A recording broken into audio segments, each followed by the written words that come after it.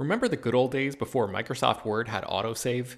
You'd type up some important document and then your computer would freeze and you'd lose hours of work just because you forgot to hit save? Well, that's what it's like going online without ExpressVPN. Every time you're connected to an unencrypted network, whether it's in an airport, a hotel, a cafe, or anywhere, your online data is not secure.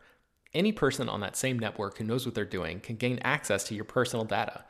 Bank logins, credit card details, passwords, all the stuff you don't want people seeing.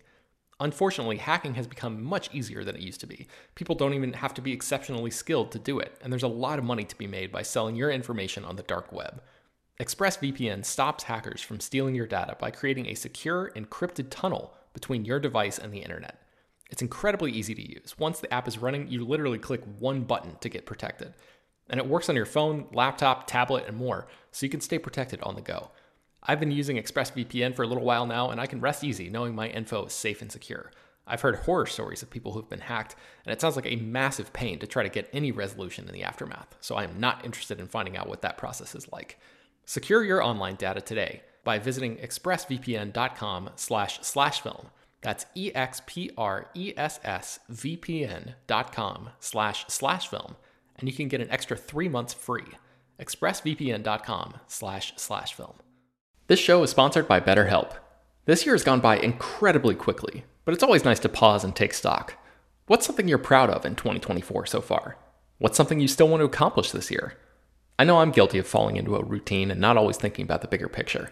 But as the great Ferris Bueller once said, life moves pretty fast. If you don't stop and look around once in a while, you can miss it. So it's crucial to take a moment to celebrate your wins and make adjustments for the rest of the year. Therapy can help you contextualize your progress and set achievable goals for the next 6 months. As you surely know by now, it's not only for people who have experienced major trauma. Therapy is helpful in all kinds of ways, including learning positive coping skills and how to set boundaries. If you've been considering trying therapy, check out BetterHelp. It's fully online and was specifically designed to be flexible and customizable to your schedule. To get started, just fill out a brief questionnaire that matches you up with a licensed therapist, and you can switch therapists at any time for no additional charge. Take a moment. Visit betterhelp.com/filmdaily today to get 10% off your first month. That's BetterHelp, HELP.com/filmdaily. Hello, everyone, and welcome to Slash Film Daily for Thursday, February 18th, 2021. On today's episode, we're going to be talking about the latest film and TV news. My name is Ben Pearson. I'm a senior writer at slashfilm.com, and I'm joined on today's episode by Slash Film weekend editor Brad Oman. Hey, that's me. And writer Chris Evangelista. Hello. All right, guys, before we dive in, I just have to let everybody know and the listeners know that my neighbor is having his roof redone. So you may hear some drilling and buzzing and hammering and general construction noises bleed into this audio. I'm going to do my best to mute this mic whenever I'm not talking, but just in case you hear any weird noises in the background, that's what's going on. So don't be alarmed. With that caveat out of the way, let's dive into today's news. I don't imagine it's going to be a super long episode, but because several of the stories don't have a ton of information sort of attached to them. And first and foremost being Jordan Peele's new movie. Chris, I know we don't know a lot about this, but what do we know about Peele's new film? We know that Keke Palmer is officially attached to star, and Daniel Kaluuya, who of course appeared in Get Out, is very close to closing his deal and will likely be in the film as well. And that's really it. We know it's going to be another Jordan Peele horror movie with like social themes again, just like Get Out and Us. But beyond that, there are very few details. Oh, we also know the release date, July 22nd, 2022. So that's it, folks. That's all you get. Keke Palmer, I feel like was sort of like she came out of like the Nickelodeon school. Am I right about that? Brad, do you know anything? I feel like you're still a little bit more tapped into that whole Nickelodeon vibe. You love Nickelodeon, Brad. I mean, not that you like actively watch stuff, but I feel like you're a little bit more attuned to some of that than I am. Is that true? Did Keke Palmer sort of emerge from that sort of acting style? First of all, you guys are right. I do love Nickelodeon. However, I'm not necessarily up and up on some of the more recent developments, and so that sounds correct. I vaguely remember something like that, but I honestly don't know like what show it was on or anything like that. But I do believe that she did start over there. Okay.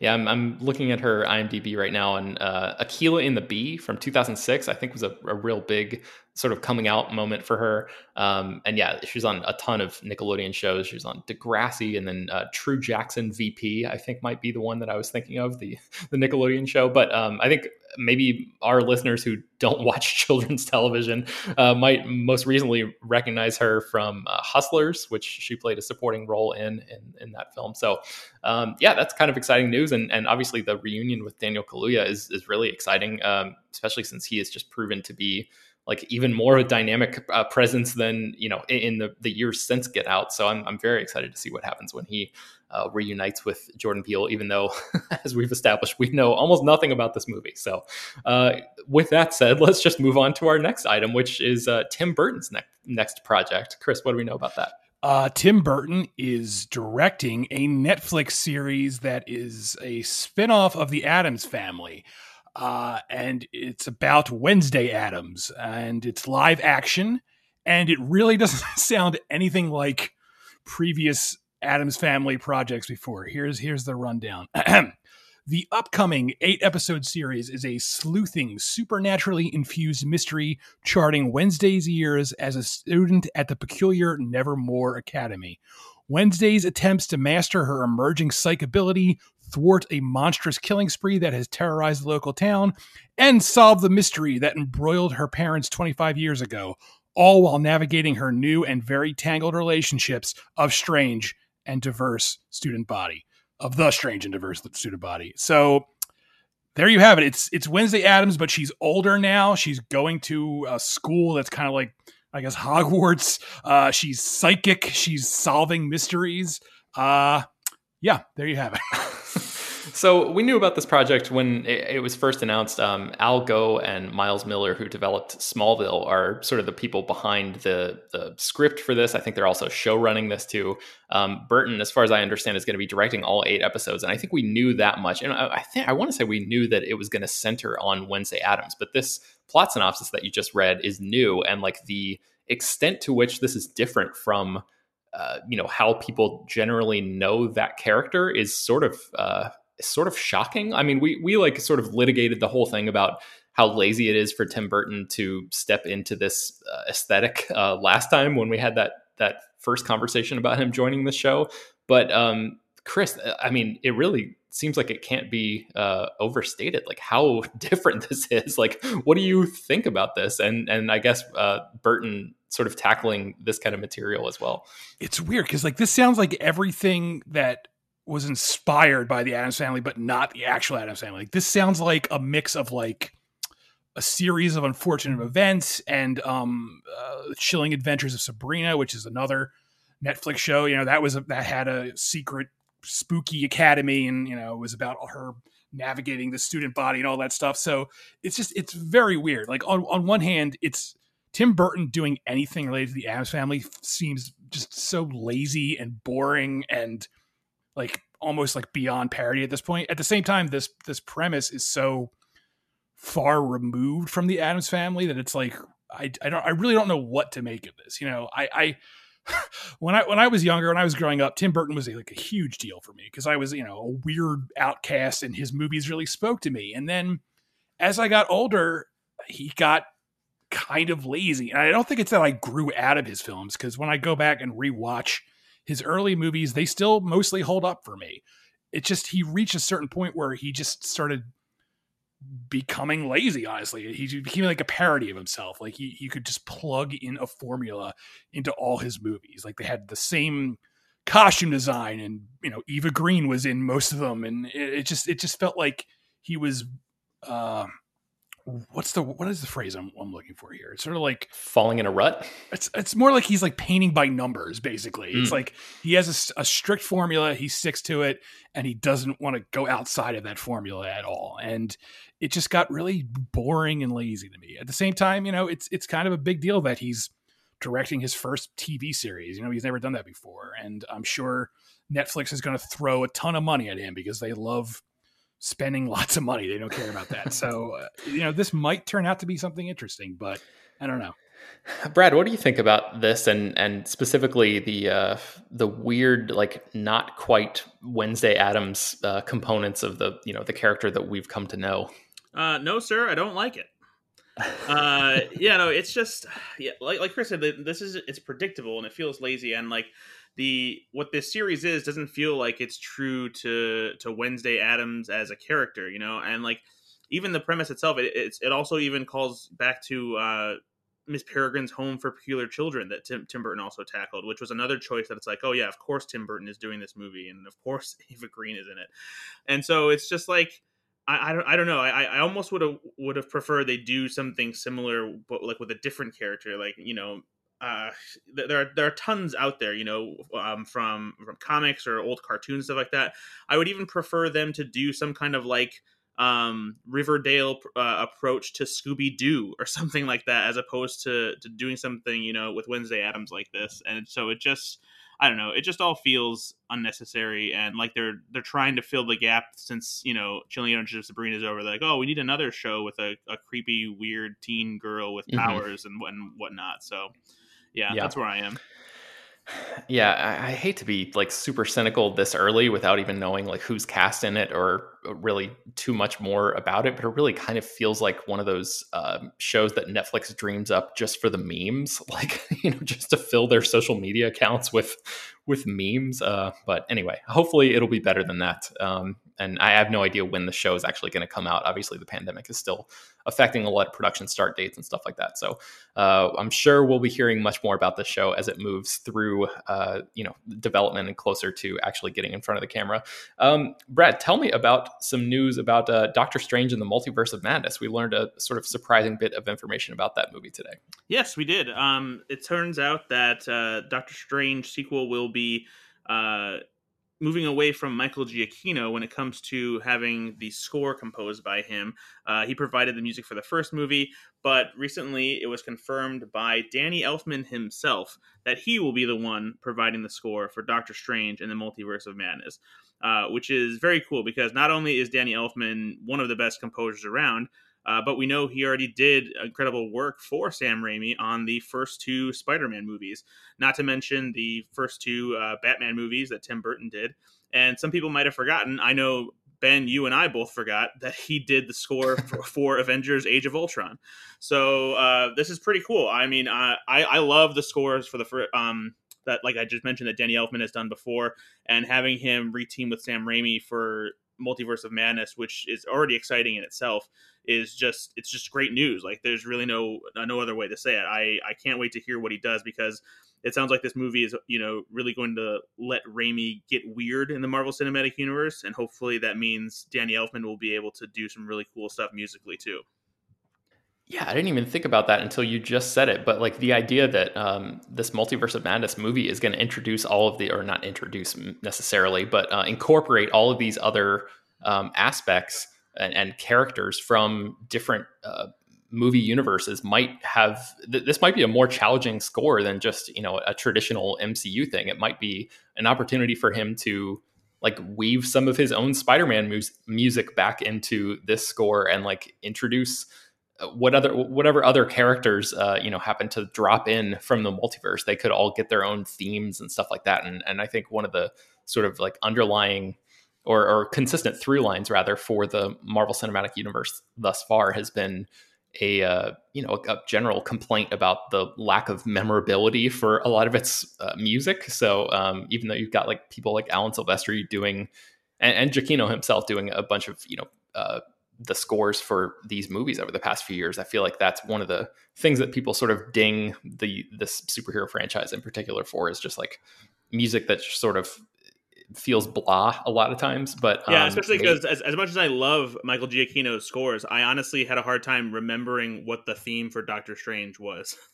Yeah, I can't place it in my mind right now, but like I could hum, the bars from Danny Elfman's Batman score. And that I think just, I don't know if it's like, if that's a fair comparison to make, because Elfman was operating, especially in that movie, at a time when, that really was that and Superman were kind of like the only games in town in terms of mainstream superhero movies. And Michael Giacchino is obviously like operating in an era where there's a new superhero movie coming out like every other month or whatever. So it's got to be tough to sort of create something that's going to stand out and be super memorable. But maybe Elfman will be able to do something, like you said, really interesting here. So maybe an Oingo Boingo like song tied to Doctor Strange somehow.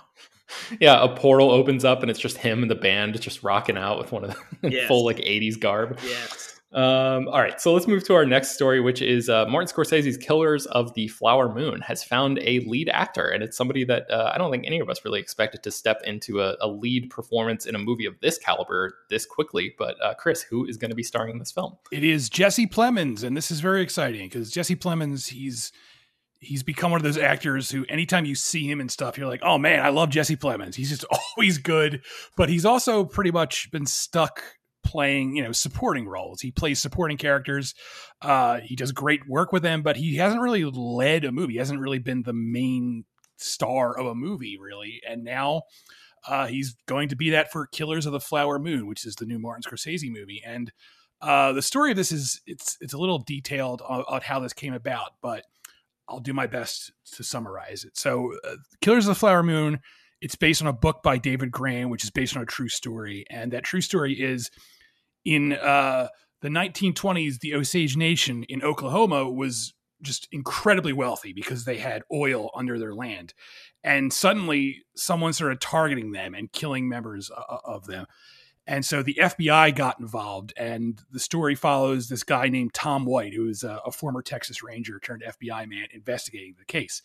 So when this project was being developed, the idea was that Leonardo DiCaprio, who of course has worked with Martin Scorsese several times, would play that character. He would play the Tom White character. However, as the script was being written, DiCaprio started being interested in playing a different part, a more villainous role in the story.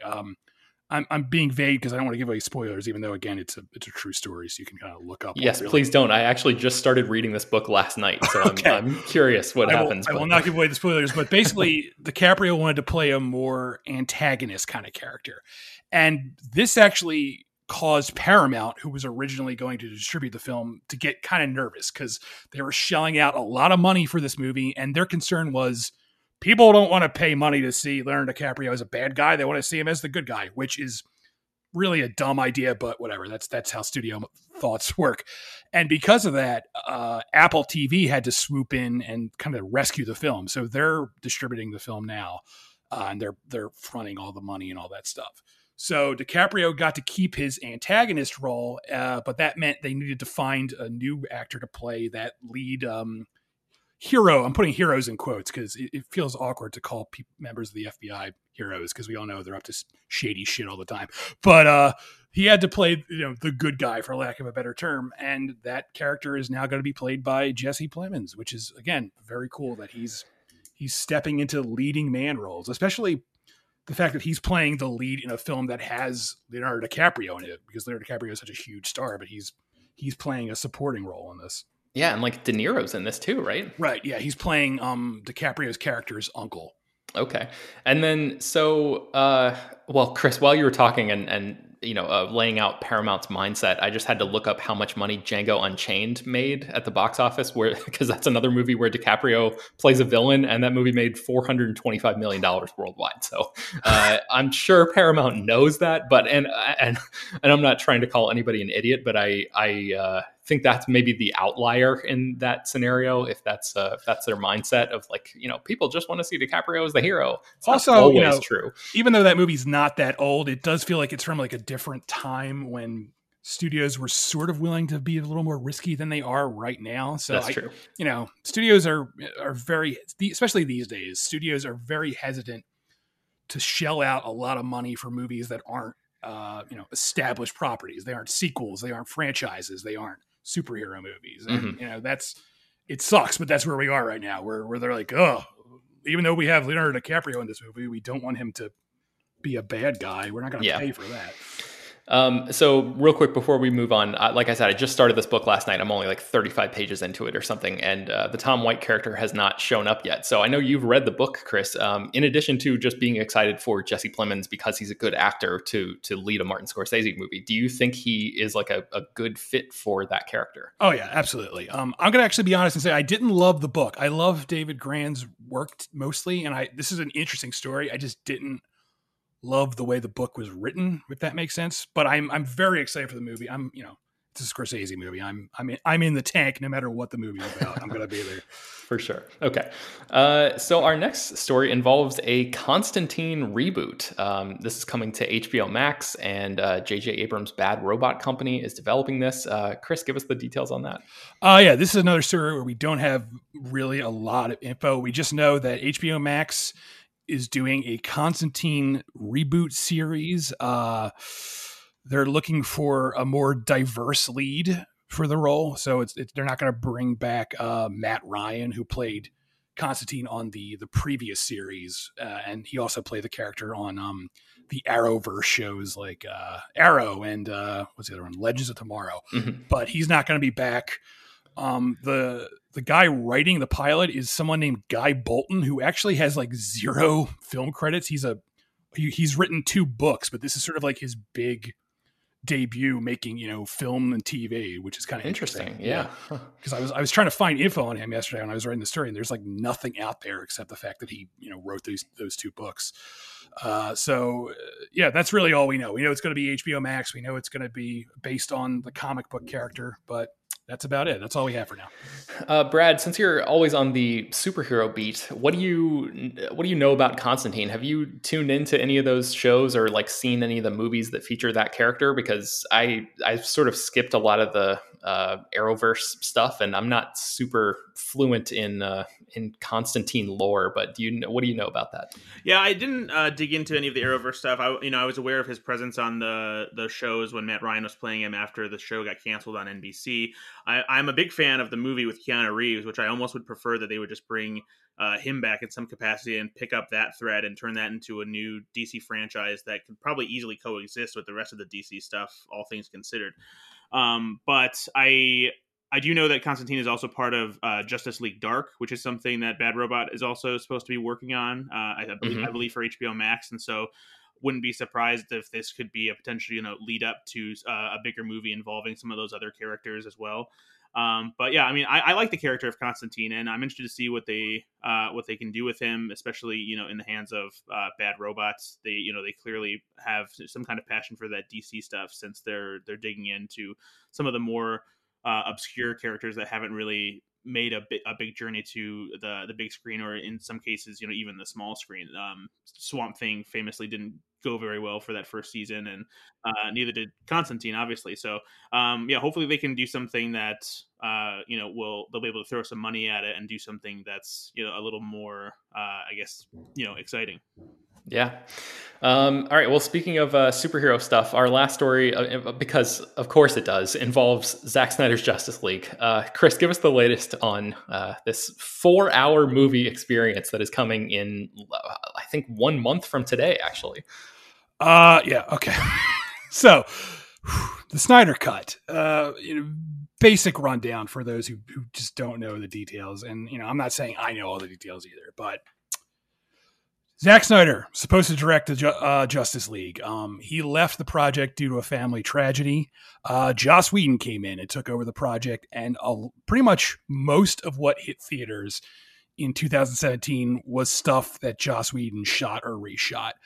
And it was not good. And Zack Snyder fans were so disappointed, they became positive that if Zack Snyder's true vision had been realized, Justice League would have been a better movie. And on top of that, they got in their head this idea that the Zack Snyder of this movie was just done and sitting on a shelf somewhere, even though it really wasn't. There was, of course, a rough cut that Zack Snyder put together before he left the project, but it was, like I said, a rough cut. It didn't have effects work. It didn't have color correcting. It didn't have any of that stuff. But the Snyder Cut fans didn't care about that. They wanted the movie to be released. And for years, they hammered this home. They insisted that Warner Brothers release the Snyder Cut, And it just felt like a pipe dream. It felt like something that wasn't going to happen. And then HBO Max came on the scene, and HBO Max is, of course, the Warner Media streaming service, and they realized they could hook a lot of new subscribers right away if they announced that they would finally be releasing the Snyder Cut, and that's what they did. So, which that meant that Snyder would actually have to finish the Snyder Cut. And to do that, HBO Max reportedly shelled out $70 million to finish the film. And rumors started surfacing as soon as this news broke that Snyder was going to reshoot scenes. He was going to bring back cast members and all this stuff. Now, as we get very close to the final release, which is it's going to be March 18th on HBO Max, we have a fuller picture. And as it turns out, Zack Snyder did shoot something new, but it was only one scene, and that's been confirmed now by Deborah Snyder, who produced the film. She confirmed that yes, we just shot one new scene, and everyone by now knows that scene is, of course, where Batman meets Jared Leto's Joker, and he talks about how we live in a society, because that was in the most recent trailer. In addition to that, Deborah Snyder, in this podcast interview, revealed that while they didn't shoot new stuff, they did create 2,650 new visual effects for the film. So that, I guess, kind of explains where that $70 million went. I'm still kind of at a loss as to why they needed that much. I get that visual effects aren't cheap, but I would love to have like an actual itemized breakdown as to what they spent all this new money on. But that's neither here nor there. So, Chris, that is an astounding number of visual effects shots. And I know,